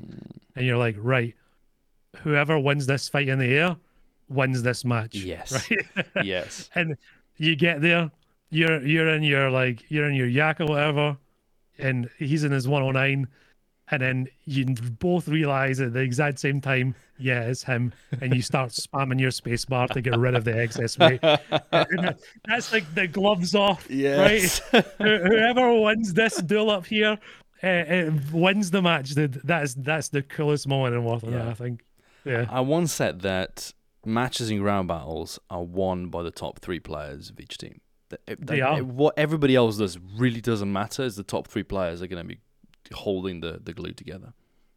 Whether it's the good players or it's, you know, an average player is just having a really good match. Yeah, that's how it is. And it happens all the time. For YouTube videos, the content makes itself, right? Like, it's always me and, like, you know, the top 3 versus an entire enemy team. Those are the best games. Yeah. Trying to hold them back. Some people get frustrated at it. I watch like a lot of people on Twitch, you know, playing War Thunder, Akula especially, Cave Nub, and they'll quite often be the last person on the team crying that their team was useless. But you're watching there, they've got 15 kills, right? And you're just like, let's go, dude. Like, Yeah. I'm excited watching you doing this. Yeah, I don't know why you're not excited. This is great. Like, it's good. It's fun to watch. Yeah. But it can be frustrating if all you want to do is win. That's the experience that I never got, because I think the only people I was watching on Twitch were people that weren't playing War Thunder. And I wonder what it must have looked like, I guess, if you watched my stream at peak close air support, let's say, because that must have been, you know, tons of people spamming in chat. I was being energetic. You're constantly, you know, heckling them. It's like a stand-up show at some point. You've got all this going on the monitor. You've got the music blasting. You've got people donating stuff. You know, there's reactions all over the place. It must be, from a viewer point of view, I think it really has to be an exciting place to be. Yeah, I love watching, like, you know, upbeat, like, streamers playing War Thunder. There's not very many of them, right? But like they're fun to watch. Oh, BPA John, he's you know, he plays tournaments, Spanish guy. It's great fun to watch.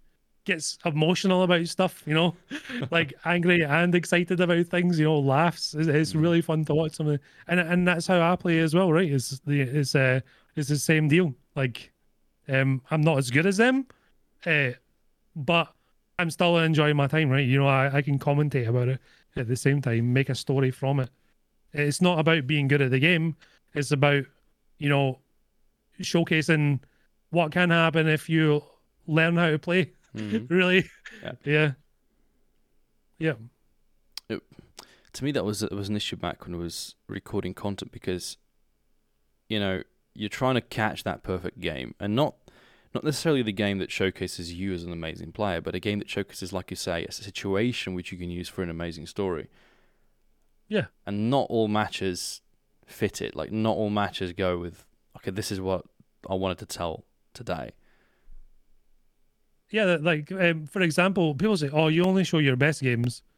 I'm like, I don't. I actually have to show not the best games, because my best games, I'll steamroll an enemy team, 16 kills, didn't die once, but half the enemies I shot were in their spawn because there was nowhere else for me to go, right? And sure, I'll get one-tapped sometimes, right?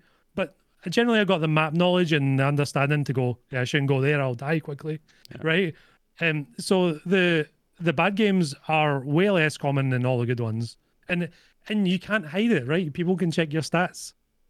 That's how. But I don't think they're real. I mean, like, there's also the issue with War Thunder's player names, because you have different capitalizations, you know, will still go through. So for me, you know, the in the Orange Doom is not capitalized, but you're going to have a bunch of other accounts that are similar but not actually you, and then you'll have those stories, and this is a classic case for your content creator at any given point in time. You know, somebody kills you, and then they go up on Reddit or whatever, or they say, yeah, met him once, he did this and this, embarrassed himself, and then just left. And it begs the question, was it actually the player? You know, was I... Yeah, but that does happen to me, and it is me, right? Because what I'll do is, I'll get a map. If it's a map I don't enjoy, if I'm making a War Thunder video, I'll have one or two vehicles in my lineup. Yeah, but I won't leave it because I'll get crew logged, right? I'll drive somewhere, and I'll face my tank on its side, and I'll let somebody kill me, and then I'll leave so I don't get crew logged. Because, and I know people will get frustrated, right? I don't get annoyed at one death leavers anymore. I used to, because, you know, the way I thought it was, people were just trying to grind and they didn't care how anyone else played, right? But there's another person on the other side of the keyboard that might just want to be, hey, I want to play my Stim Tiger today. Oh, I died in it. I'm going to the next match, right? People play the way they want to play, and you need to just understand that's how this game is. It's a sandbox type environment, competitive environment. If they want to leave, let them fucking leave, dude. Like, it's not a big deal. So for me to just drive out, deliberately turn my tank on its side and get killed on purpose, I don't want to play, like, you know, what's it, Sverse map? Dude, I fucking hate it. Like, there's so many maps I don't enjoy, right? So I will just drive out and I'll die on purpose, because my life's too short, right? To be sitting playing Sverse 19 4 times in a row. I don't want to do it. And that's the quickest way for me to leave and play the same tank that I wanted to play. So people can get upset about that, right? But like I said, life's too short. It's, I don't want to not have fun. I play games to enjoy myself, right? I don't play games to make everyone else enjoy it that's in the lobby, because I put up a little bit of a fight, back again. It is, and until that's it. Again, it's Gaijin's problem. They don't have a map voting system. They don't have a system where you can ban more than one map. Oh, Red Desert is the map that I've banned, by the way, because it's massive. And the time it takes for me to drive somewhere for someone to shoot me is 8 minutes. Jesus. Wait, It's stupid. I'm trying to think which maps were really huge. Like, from the top of my head, I know Kursk was the first big map they added. And then you had... Kursk is small now, really. Kursk is small? Yeah, because you can drive into line of sight of the enemy spawn fairly quickly. Okay. So it's like, I think it's like 2.6 kilometers spawn to spawn. Damn. But Red Desert is almost 4 kilometers spawn to spawn. And the spawn is just open area. And then you've got these giant rock formations in the middle. And they're huge, right? They're like 500 meters wide. Like big, raised things between the spawns. So by the time it takes you to navigate through all that to get someone to kill you, from the point of me recording, which is hitting to battle, to returning back to the menu again, is almost crew locked periods of time. Jesus. For a Sherman to drive that length. So that's why that's on the ban list. Because any other map is fairly short to get knocked out to reset again. Even just sitting here, I can immediately think of a solution for those big maps, and that's just you increase the multiplier of how much you gain. So for players to be in a match for longer, wow, dude, you opened up your brain and come up with a competent thought of, holy moly, it could be fixed overnight. But no. Let's just make them play Red Desert 3 times in a row. And if you leave, you'll have to wait 8 minutes before you can join back in the game with that particular vehicle that you wanted to play. And make 2 of those times a night match just to add insult to injury. My mind is blown. Wow, if you play a bigger map, you get more XP and Silver Lions? Nah, it's crazy, man. It's crazy. Literally just thought of that. Like, such a simple solution. It would work. Yes, off the top of your head, it would work. Yeah. But I mean, it wouldn't work for me because I grind so much anyway, right? Here's another thing: people think Gaijin give me stuff, which they do, right? But if you look at my stat card, you'll see that I actually grind the vehicles, right? There's a reason I have let's just check how many hours on Steam alone, right? This is going to make me sick looking at this, probably. We'll see. We'll see how close to my hours you are. So on Steam alone, and now for the past year I've been using the launcher, 13,452 hours. 13,000? Yes. Fuck me. So it must be close to 18k, I would think. How did you get to 18k? Because I play it every day, on stream. You started playing later than me. I mean, the thing is, I only played on the launcher, so I only have the in-battle times, which means I don't have the times that were spent in the lobby. You got that, don't you? Yeah. How do you find that in your player profile? This would be interesting to know. Yeah, I think go to just a player profile, and then you've got how many hours were spent. I won't be surprised if I'm overtaking you now or not. It's possible. The only thing I know nobody will ever overtake me in again is spading everything, because if anybody manages that, I'll personally give them a blowjob. Seriously, that's impossible. What's that? What did you do? To spade everything. Every vehicle in the game unlocked and fully upgraded. Yeah, so I do that, but I'm way behind you with that probably. Well, I'm not sure. You can actually check that statistic too, right? I mean, it would show, like, below your profile picture, you'd have basically the vehicles you have unlocked as number, and then there'll be a logo of Spade. How many of those have been? Yeah. But if you think about it now, all the boats, all the helicopters, all the stuff that's being added. Yeah, and I don't enjoy Naval. Naval looks like it's getting better, but I just don't enjoy it. So let's see. Air vehicles. Does it say time played in fighter? I think it's in days. It's in... Oh, it's in months. It's in months? Yeah. Whew. Time played in air battles, 1.7 months. time played in a fighter 1.3 months. Jeez. So yeah. Overall play time, as in time in realistic battles, 5.3 months. Damn. Crazy. What a waste of my That's life. essentially half a year of non-stop playing. Half a year of That's non-stop crazy. playing. Yeah. Actually, that makes me wonder now, because I'm sure Gaijin has stats for, the people who are the highest in those numbers. Oxy and Copsy, and they've hired them. Damn. It's going to be like crazy numbers. They must be like 40,000 well over a year. hours. Like, well over a year in battles, yeah. Damn. So yeah, there you go. How many kills? Did it tell you that? Oh yeah. Air targets destroyed, 21,000. Ground targets destroyed. Getting close to a big number here, 94,377 ground targets destroyed. But that's without. Almost. That's with the multiplier or without? Without. Okay. So that's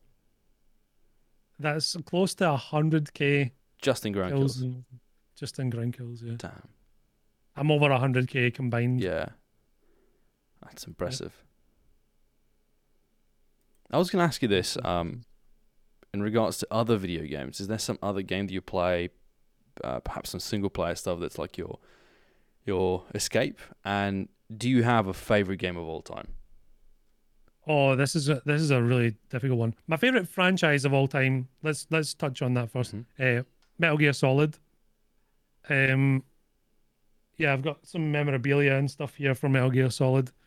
Yeah, those kind of hooked me in the sort of gaming world, if you get me, that sort of genre.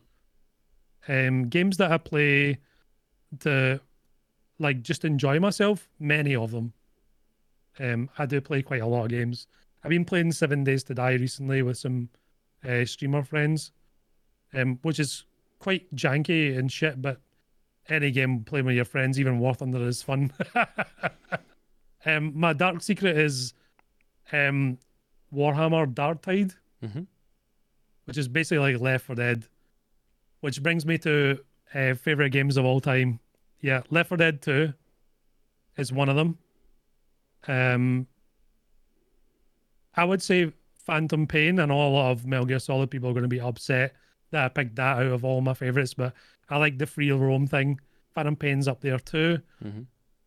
The Rainbow Six originals before it turned to Siege, whatever sort of anime cartoon version of Rainbow Six that's supposed to be.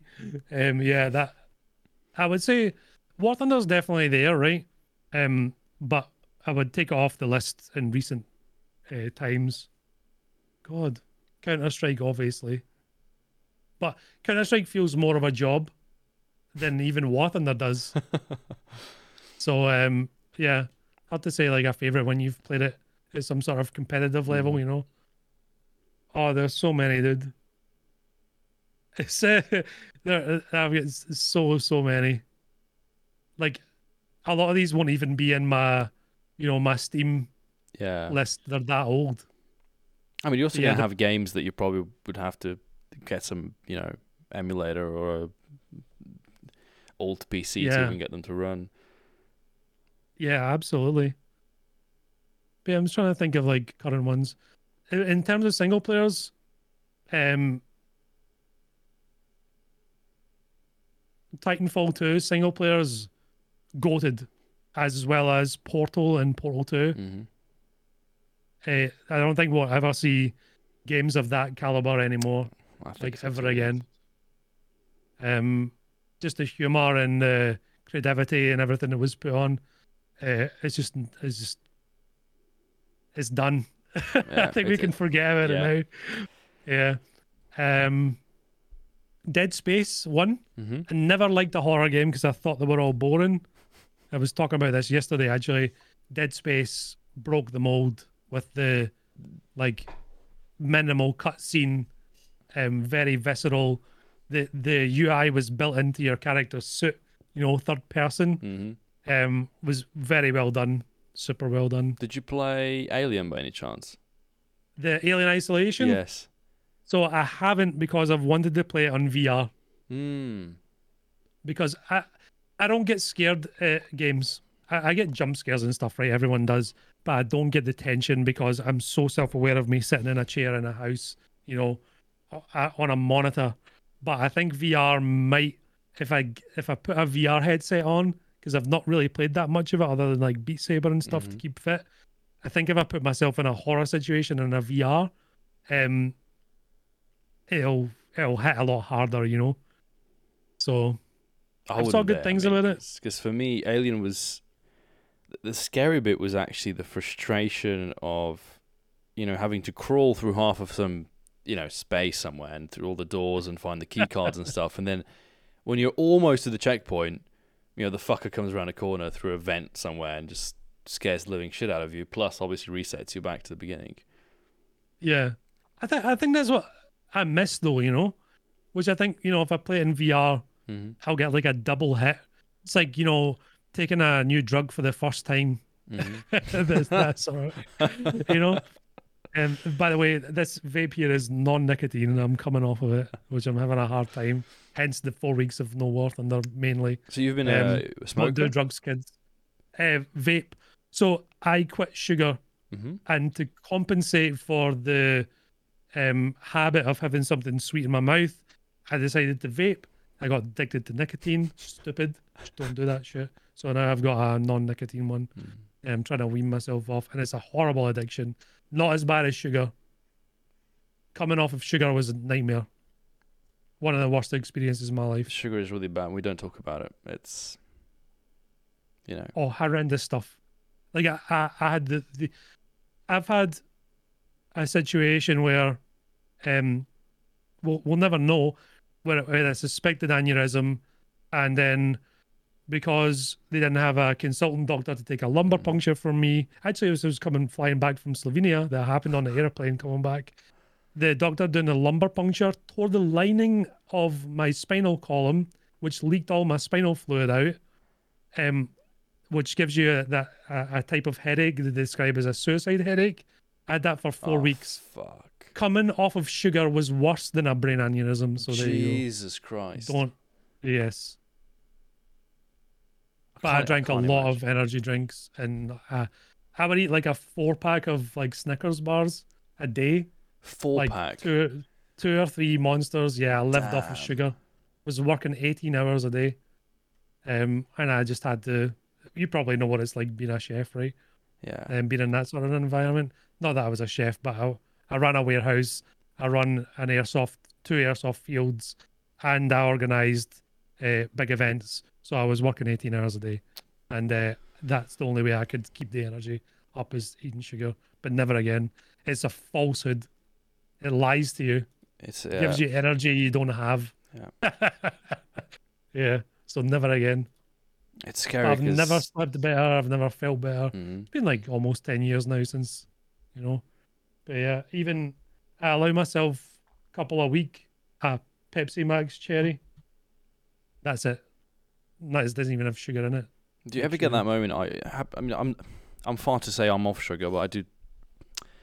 The actual like fake sugar, the processed sugar, I try to be completely off. But yeah, I think just the other day I poured myself a glass of Coke, and it was ice cold and a slice of lemon in it, looking all swell. And I took a sip, and I was just like, no, and I just poured it the fuck out. Yeah. It tastes like shit. Yeah. It tastes revolting. Like there are times where I need it. Like if I've done a really long bike ride, sometimes I'd come home you're completely empty, and at that point you need the sugar just to get back to baseline. But I observed too many people. I had a couple of friends, especially when they were overweight, and they would jump into the supermarket to get themselves, something to drink for the next 3 hours we're going to be hanging out, and it was never just water. It was always like water with flavor, or a Coke, or something, or a juice, and it's like you start deriving, like you said, energy from just the sugar, and it's energy that's not there. It's just borrowed energy, but it's coming out of your health. Yeah, it's really bad for you. Yeah. And I got better at games without it too. My concentration levels so much higher Yeah, I just drink water now. No, people are gonna shout at me for bottled water, but the water in my house is currently not drinkable. So this is where we're at. Is it due to weather complications or? No, it's the chlorine content is so high, Ah, gives me acid reflux. Jesus. It's like brown. Oh my Actually, God. the water has a consistency, and it is obviously not. It's not very good for you. You shouldn't be eating that, Damn. drinking that. It's bad. I mean, I've heard obviously also, horror stories of tap water being not the best, but it's because like I've got a book that I want to read, which is called Estrogenation. So essentially, like you'll have women who are on birth control, and Oh yeah, I've heard about this. when they Yeah, piss, all of that goes into the water. Now the question is, takes a while to how do you filter degrade, that right? through it? Yeah. Yeah, Because when I think yeah, about the stuff that we flush, like the shit that I flushed down the toilet this morning, that will be in the tap water tomorrow. That's the sort of thought process I've got, and it's like the tap water tastes good, but it always tastes the same. Like, what is the system that they're putting it through? What are the chemicals that it's going through, and is it picking up all those imperfections? I don't imagine that it's extensive enough to pick up all the shit from it. it will get to the stage where it's like almost untreatable, right? Probably But not in our lifetime. no, That won't happen in our lifetime. no. Yeah, yeah. We're supposed to have good water here, but I think it's. I don't think it's the. I don't think it's like Scottish water's Hmm. problem. I just think it's this property line that has an issue for whatever reason. I mean, but it's bizarre because I was once in Italy, in the Dolomites on this cycling trip, and I was at the bottom of one of the like steepest hills. Like it's called the Wall of Sormano, because it's just a wall, and Yeah. it's known for where they finish the race in Lombardia. And I stopped down there, and I was completely out of water. And there was one Italian dude that you can clearly tell doesn't speak English, and there was a pit with water, and it was flowing. And I was like, fuck, I don't know if this is drinkable or not. The sign says something. I didn't think about taking Google Lens picture and translating it. So I look at the Italian dude, and I was just like trying to think, okay, what do you say? Was it aqua? And I just go, thumbs up or thumbs down, like some Roman Caesar. And he looks at me, he's like aqua buono, buono, like it's water delicious, perfect. Okay, great. I fill up my water bottles. I get to the top of the hill. I descend down to the valley, and I'm now on the opposite side of the lake where I'm supposed to get back to my Airbnb. Plus, I've got some 500 meters of climbing to do once I get there, and my stomach is just like, dude, you're gonna shit now. And the whole time, Your body's not used to it. it was Basically. so bad. And the whole time I was just thinking, because one water bottle was filled with just water, and one water bottle was filled still with a leftover sugary drink. And now the trick was, how much of this sugary shit can I still drink that's going to allow me to actually get back, because I'm completely low on energy, and how much is too much and is going to cause me to shit everywhere and uncontrollably. And this whole spot, this was Lago di Como, which is, it isn't like, I assume somewhere in Scotland, go around the corner and there's just nothing, and you can just take a shit in the bush and it's fine. Yeah. Here is just houses everywhere, tourism everywhere. Like there's not a single bush in sight where you could hide.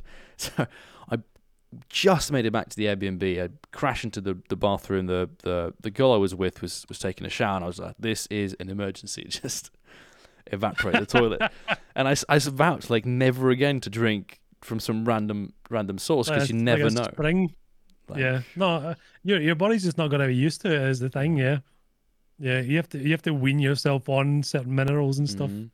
So when you do like, it's different bottled waters. Like the margins between bottled water are so close to each other, it doesn't matter. Yeah. But like from a natural spring or whatever, could be absolutely jam packed full of magnesium. You take a swig of that, and your body's like, "What the fuck is this?" Yeah, evacuate. Yeah, yeah. But the more you drink it, the more you're used to it, right? I think most people who have gone abroad and drank the tap water have had some variation of the shits, Yes. right?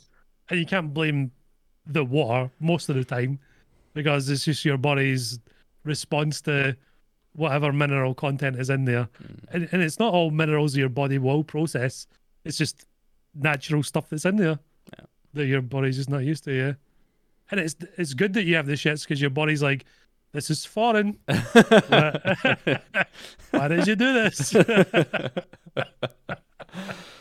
Oh, yeah. Yeah, yeah. You're comes back to the scrotum thing, right? Oh, I was Trying about to say. fix this stuff. It all goes back to the scrotum in the end. Yeah, I yeah. was So gonna. no, it's Oh, bad. yeah. It really is mad. It's crazy. I'm gonna go to bed today thinking about how we're all just scrotums essentially. You grow your scrotum. Yeah. So Yeah. you came out of one of those. God, we are weirdos, man. We are weird human beings, really. But yeah, humans are really strange. Mm. We think of like what aliens would look like, but we look bizarre. Yes. Here's another thing, right? Have you ever looked at a tree? Mm-hmm. Like really looked at a tree and thought just like, what the fuck? Like they're so weird. Everything essentially is weird around us. Like we're just so used to it that I guess it's kind of normal. But Yeah. like if you look at plants, you pull one out and you look at the roots and like, I mean, essentially, if you looked like so alien looking. what is an like, apple? so Like bizarre. it just grows out of nothing. You ever put dye in an apple? No. Then looked at its structure and it's like, yeah, it's like it looks like meat. Really? If you like dye it red, yeah, because there's like veins going through it, little bits of sinew. You know, it looks like the inside of a lung or something. You know what I've been It's the doing at same with work? oranges and stuff. I've been eating a lot of carrots recently. Cause I'll just, peel them, put them in a lock and lock, and carry them to work. And in the office, I'll just be crunching on them.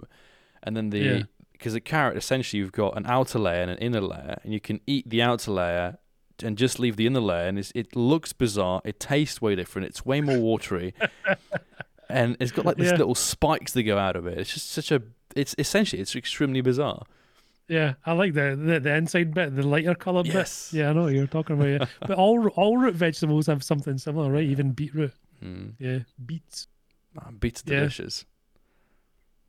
Oh, the pickled beets, beetroot. Like, oh my goodness. Mm. Yeah, insane. I'm starving.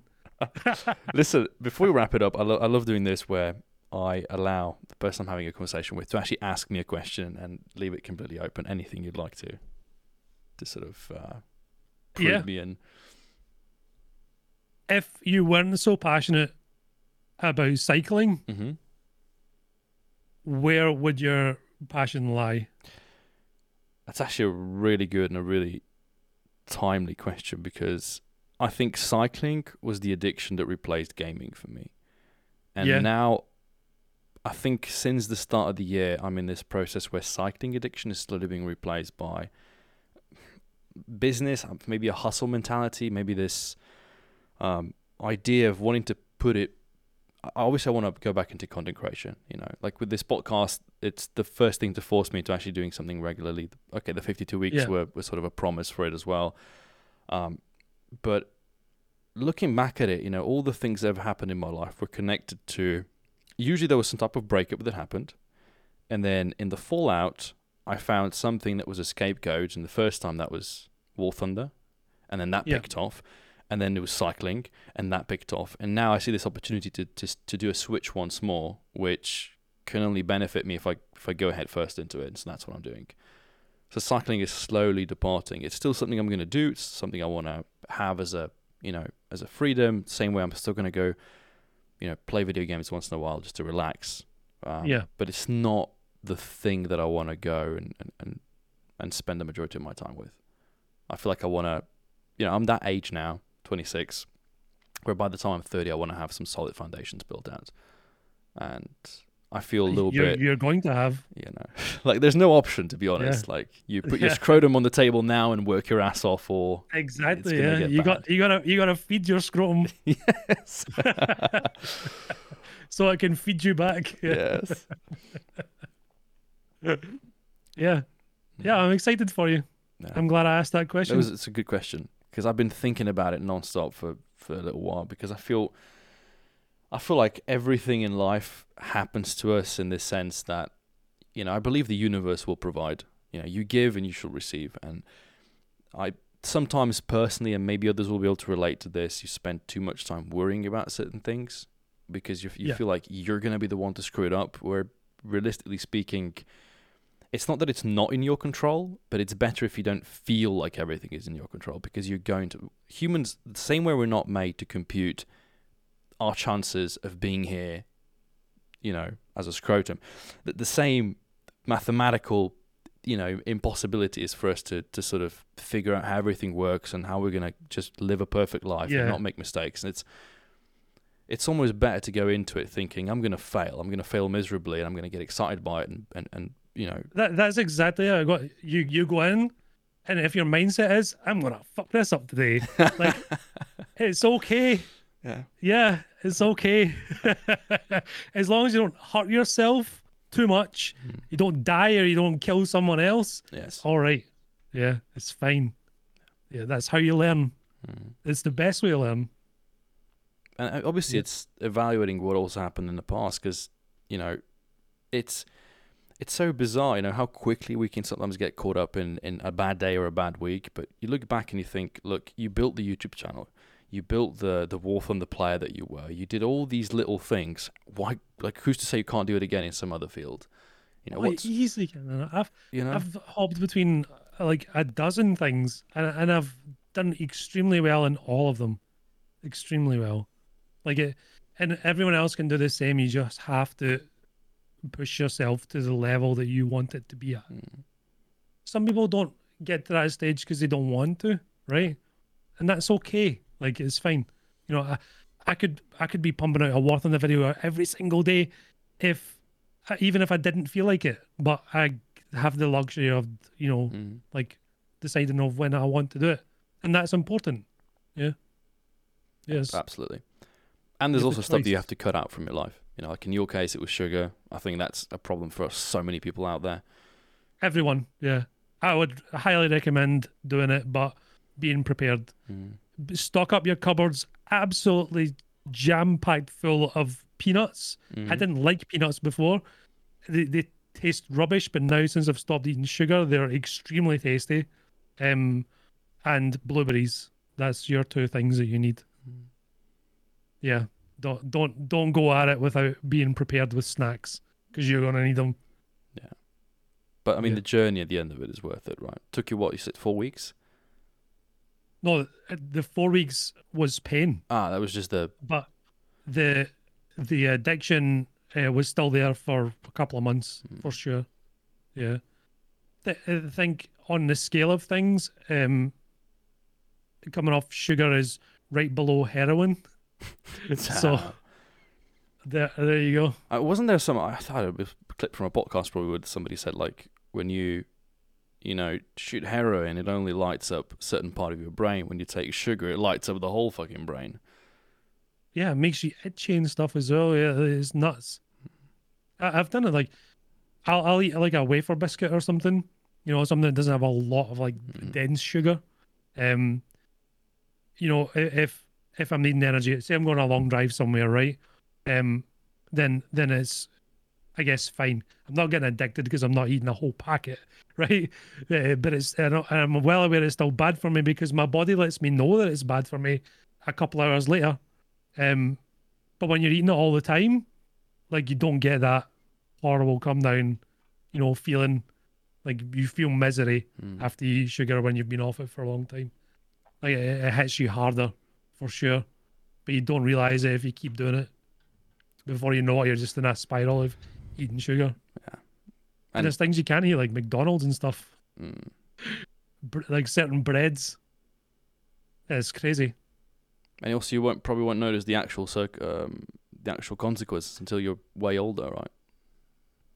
Yeah. Like your teeth and stuff, like just everything. Your teeth, your joints, your organs.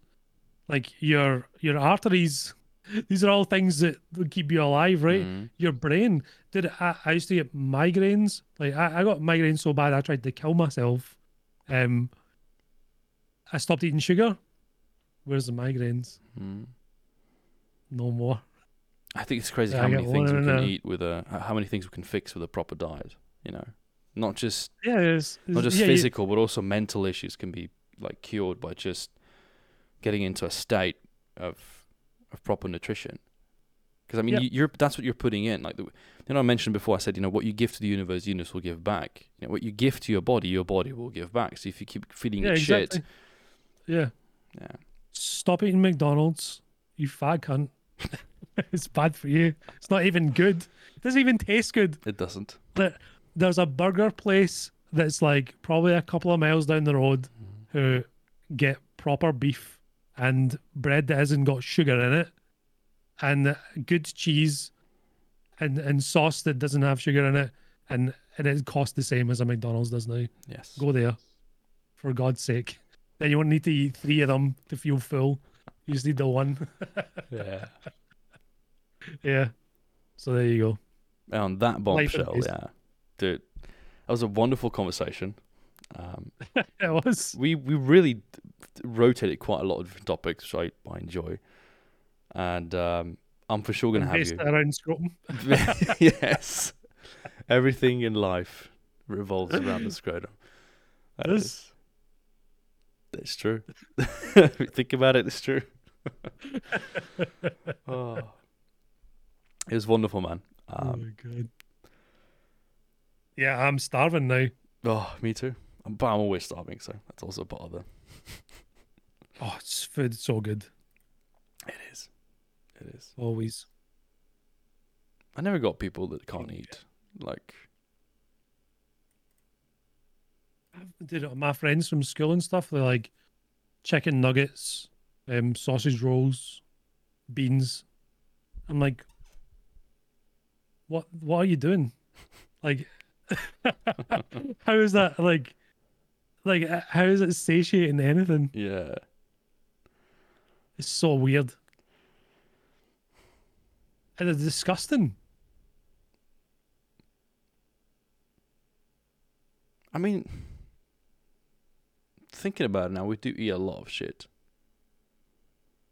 That we're like, Do about that. because I was, what was fucking me up? Because I was thinking about, I was reading Marcus Aurelius, and I was thinking all these Greek sculptures of Hercules, all these guys, like they're the ideal male body with that tiny scrotum, but their bodies, they didn't have access to a 24/7 gym. They didn't have protein powder. They didn't have, supplement workouts. Yeah. Like, and if they They look had like a that. hard life. Yeah. They had a hard life. That's what caused that. Yeah. Yeah, they had to go get their water, carry it back every day, multiple times a day, right? They're out looking for their food. They had to go chop their wood down to go keep themselves warm. Over the winter, they must have been absolute tanks, Yeah. like just to keep heat in their body. Yeah.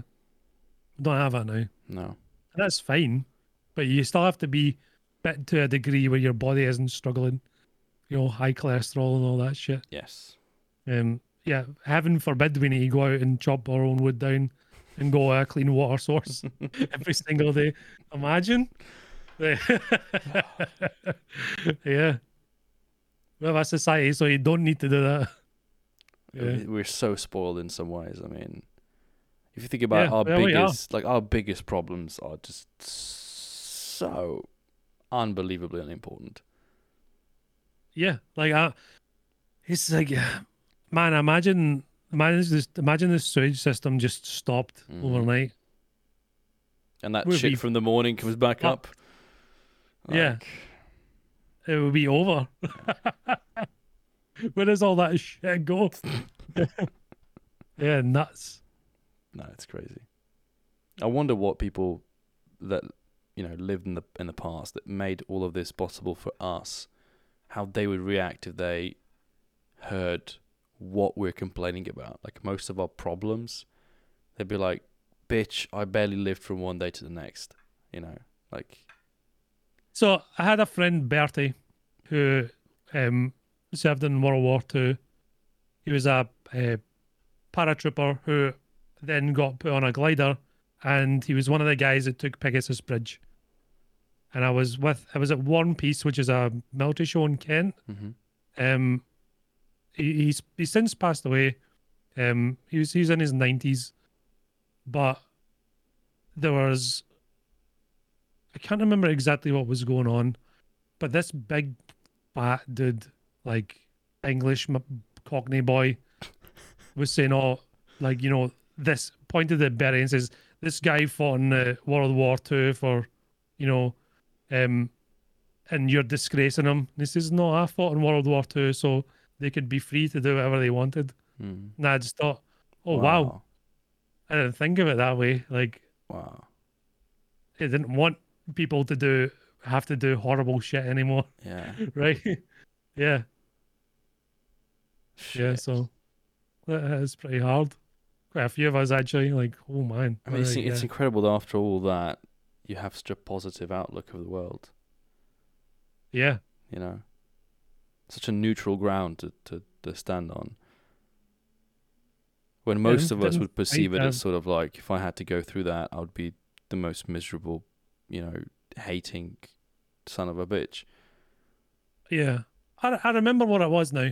It was some guy who was like dressed quite femininely, and they were talking about why they didn't want to join the army or something, Mm-hmm. or the Air Force, and somebody got quite uptight about it. And then this big guy, outspoken, said, "Oh, like this guy fought World War Two, so you should have to do something similar, to feel as to be as manly." And Bertie was just dead against that idea. Like, I fought in World War Two so he could do whatever he wanted. Yeah. 'Cause I think there's a perception of this, manliness has to be aggressive and killing and muscular, and when I think more is just like a mindset of a man being able to take responsibility. And in terms of War Thunder, for me, that's always been like, or everything I do today in life, I try to always say, and this sounds weird, but it's my fault. Like, everything is my fault. Yeah. And then most things you can control. 90% of things you can control. yeah. Yep. Because I feel like going from that enables you to be a little bit less of just a dick. Be more of a scrotum, be less of a dick, Because scrotum is just there in the background, silently minding his own business. The dick's always like just in your face, doing random shit. So I think we all have to be a little bit more like a pair of a scrotum than a dick. Yeah, be the scrum. Tuck yourself away. Yeah. Yeah.